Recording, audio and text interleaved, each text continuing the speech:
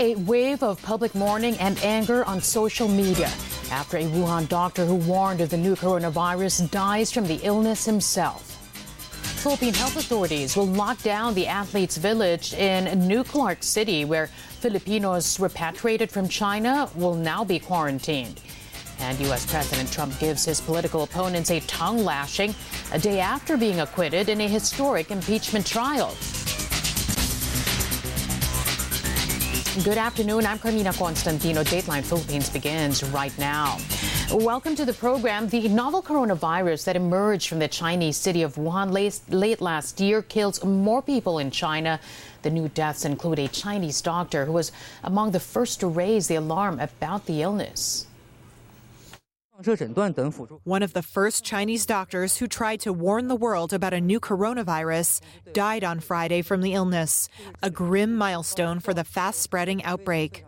34-year-old Li Wenliang was an ophthalmologist at a hospital in Wuhan, the Chinese city hardest hit by the outbreak. He and 7 others were reprimanded by Wuhan police last month for spreading illegal and false information about the coronavirus. On Friday, China's Hubei province, where Wuhan is located, reported 69 new deaths, taking the death toll in China to over 600. It also reported nearly 2,500 new cases, for a total of over 30,000 cases, according to state TV. But the World Health Organization on Thursday said it was too early to claim the outbreak was peaking. Dr. Michael Ryan. There has been that constant increase in cases in Hubei province, but we haven't seen that same acceleration in provinces outside Hubei. But as you said, Stephanie, and you are correct, there are cycles of transmission, and we may see those cases increase in the coming days. Officials around the world are taking preventative measures to control the spread. Researchers around the world scrambling to find a vaccine for the Wuhan coronavirus, but so far there's been no guarantee one will arrive in time. For now, health officials are isolating the sick to fight the spread of the virus, which causes fever, cough, and in severe cases, pneumonia. Before Wuhan, there have been 2 other coronavirus outbreaks in the last 20 years. That's SARS and MERS-CoV, and some experts are predicting there could be more. It's not an issue of if, but when. I think that these will occur again. Am I surprised every time it happens? Yes, I'm not. I am. But I think it demonstrates the capacity of these viruses to cause really serious disease, not just medical or health disease, but social disruption. And I think there's really many reasons to keep an emphasis on the research in these viruses. The World Health Organization says countries must invest in virus research and prevention as vaccines take time to develop. In the meantime, there are simple things everyone can do. Wash your hands regularly and cover your nose and your mouth with your elbow when you cough or sneeze. That's the personal hygiene. Keeping the world safe is in our DNA. If countries invest now in prevention and research, we can avoid more cases and more costs down the line. 41 more passengers of a cruise ship docked in Yokohama, Japan, have tested positive for the Wuhan coronavirus. This brings the total number of confirmed cases on that ship to 61, among them a Filipino crew member. The Philippine Embassy in Tokyo says the sailor is responding well to treatment. The cruise ship has around 3,700 people on board, including 538 Filipinos. Japanese authorities po, araw-araw po nagdadala doon ng pagkain at mga ibang supplies na pangangailangan nila. At may contact din po sa amin ang mga ibang Pilipino natin kasama doon. At kung mayroon po silang mga concerns, pinapaalam naman po sa amin at kami po ang nagpapaalam sa Japanese government para ma-actionan po yung mga concerns nila. The cruise ship was placed under quarantine this week after an 80-year-old Hong Kong national who disembarked late last month tested positive for the virus. Japan's health minister says dozens of others are awaiting their test results. Well, Filipinos repatriated from China's Hubei province will be quarantined in the athletes' village in New Clark City in Tarlac instead of Fort Magsaysay in Nueva Ecija. Philippine Health Secretary Francisco Duque says the athletes' village, which was first used during last year's Southeast Asian Games, has better facilities. The village will be placed on lockdown and all precautionary measures will be taken to prevent the spread of the novel coronavirus. Around 45 Filipinos are expected to return home from Hubei this weekend. Upon alighting the plane, the BOQ shall screen all passengers. All OFWs with symptoms shall immediately be admitted as patients under investigation or PUIs at identified ready hospitals, while asymptomatic OFWs will be transported to the quarantine facility. During the quarantine period, one room will be allotted per person to ensure patients' safety and convenience. The room can also accommodate a family of 3. The movement of the quarantined people shall be limited to the building only. By the way, the rooms have televisions, each one of them, and a refrigerator, air conditioned. It's such a nice place, 9 very nice rooms, and we believe nothing less should be provided to our kababayans. The local government of Capas, Tarlac, not in favor of making the Athletes Village a quarantine site for Filipinos arriving from China. City Mayor Reynaldo Catacutan appeals to President Duterte to look for an alternative location, as residents there are fearing for their health and safety. Catacutan claims the local government wasn't consulted before the decision was made. Locals also worried the lockdown may have a negative impact on the city's tourism sector. U.S. President Trump gives his political opponents a tongue lashing in his first public appearance since the Senate acquitted him in a historic impeachment trial. Speaking at the annual National Prayer Breakfast in Washington, D.C., Trump took a swipe at House Speaker Nancy Pelosi and Senator Mitt Romney for supposedly using faith as an excuse to justify corrupt actions. Pelosi led the House in impeachment, make that in impeaching Trump last December, while Romney is the first U.S. senator in history to cast a bipartisan vote to oust a sitting president. And this is really not a news conference. It's not a speech. It's not anything. It's just we're sort of, it's a celebration because we have something that just worked out. I mean, it worked out. We went through hell unfairly, did nothing wrong, did nothing wrong. I've done things wrong in my life, I will admit. Not purposely, but I've done things wrong. But this is what the end result is.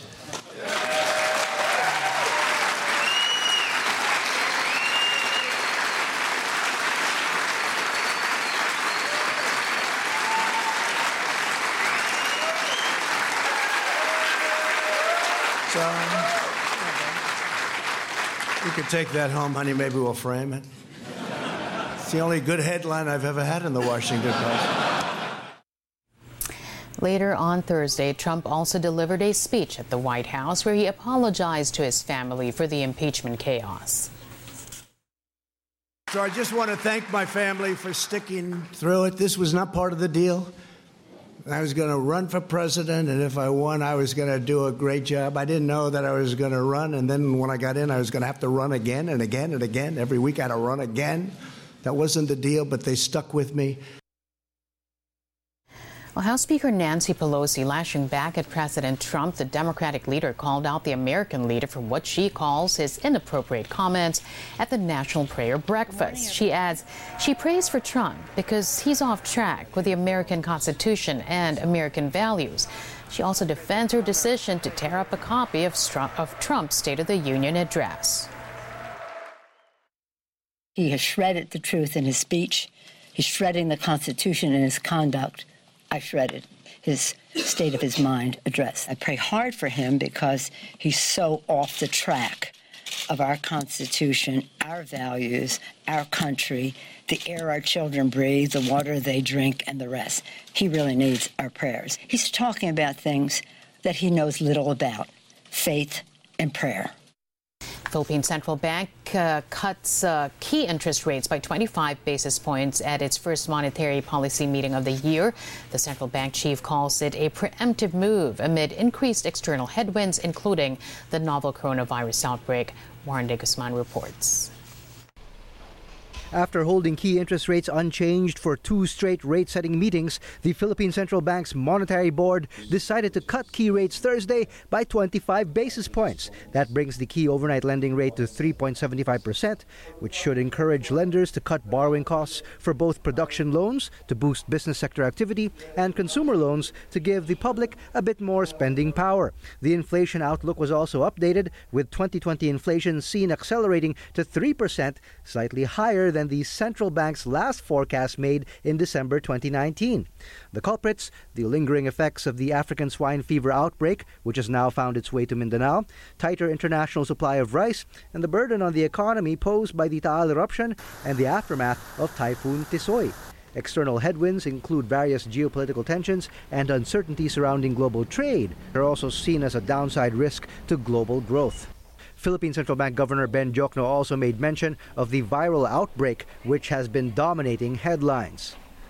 The Monetary Board noted that the spread of the 2019 novel coronavirus could have an adverse impact on economic activity and market sentiment in the coming months. The Monetary Board concluded that the manageable inflation environment allowed room for a preemptive reduction in the policy rate to support market confidence. Central Bank Deputy Governor Francis Daquila, however, says the outlook for the Philippine economy remains firm and all current headwinds, including the coronavirus situation, are not enough to affect the Bangko Central's schedule for bank's reserve requirement ratio adjustments or Governor Diokno's vow to cut key interest rates by at least 50 basis points this year. Daquila, however, did say there is more than enough wiggle room to pull off more policy easing if necessary. And I would then say that there is not only just monetary policy space to support growth, but the fiscal space is also there because we already have the budget and the expenditure program is in place. The impact of ENCOM is also likely to be short-term because if we base it on our previous experience with SARS, it really lasted for just a few months. If I can recall, 2 quarters in 2003. The central bank has always insisted its policy decisions are data dependent. But in this instance, the coronavirus has forced them to take a closer look at 2 specific data points: tourism receipts and transport activity. These, along with the usual inflation movements, will be key when the Monetary Board next meets on March 19. Warren De Guzman, ABS-CBN News. China forges ahead with fulfilling its Phase 1 trade deal with the U.S. as it grapples with containing the Wuhan coronavirus outbreak that's projected to slow economic growth. China says it will cut in half rates of additional tariffs on some U.S. products starting February 14th. The cuts apply to some $75 billion worth of imports, including beef, pork, and soybeans. The U.S. earlier announced a similar move. The White House says President Trump and his Chinese counterpart Xi Jinping reaffirmed in a phone call Friday their commitment to implement Phase 1 of the trade deal. In that phone conversation, Chinese state media said Xi also assured Trump the Chinese government is sparing no effort to contain the Wuhan coronavirus outbreak. Metro Manila Water concessionaires Maynilad and Manila Water ordered by President Duterte to refund environmental fees they've supposedly been collecting since 1957. Duterte says he is open to talking with the heads of the utility firms if they return the money to the public. But there's some confusion over the president's directive since both water companies only started operating under concession deals sealed in 1997. Government lawyers are currently renegotiating those concession contracts after Duterte tagged the deals as onerous. They're trying to reach out for a settlement. let us see how it develops. You guys have been collecting money since 1957 to build something, and you have not even come up with a can of clean water or a canal there. Give us back the money, give it back to the people, and maybe we can talk about solving your problem.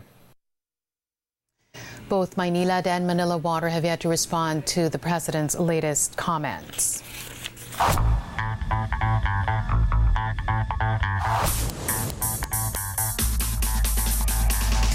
A couple of huge trades went down before the NBA's trade deadline lapsed Thursday. Two-time All-Star Andre Drummond was sent packing by the Detroit Pistons to the Cleveland Cavaliers in exchange for seldom-used players John Henson, Brandon Knight, and a second-round draft pick come 2023.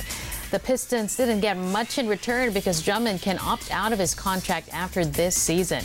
Drummond, the NBA's leading rebounder, took to social media to express his displeasure over the trade, saying he wanted to stay in Detroit. Another former All-Star who found a new home is D'Angelo Russell. The Golden State Warriors traded the court general to the Minnesota Timberwolves for scoring machine Andrew Wiggins. The deal pairs Russell with his good buddy, T-Wolves resident superstar, Karl Anthony Towns. Wiggins, on the other hand, finally gets to play for a team with championship pedigree. Meanwhile, the LA Clippers outbid the Lakers in the race for Knicks forward Marcus Morris. The addition of Morris gives the Clippers a power forward with a good perimeter game. Morris has been averaging close to 20 points per game this season. Well, the lineups of Team LeBron and Team Giannis are all set for this year's NBA All-Star Game. The two team captains, LeBron James and Giannis Antetokounmpo, finished drafting their teammates, with LeBron making Lakers teammate Anthony Davis his top pick.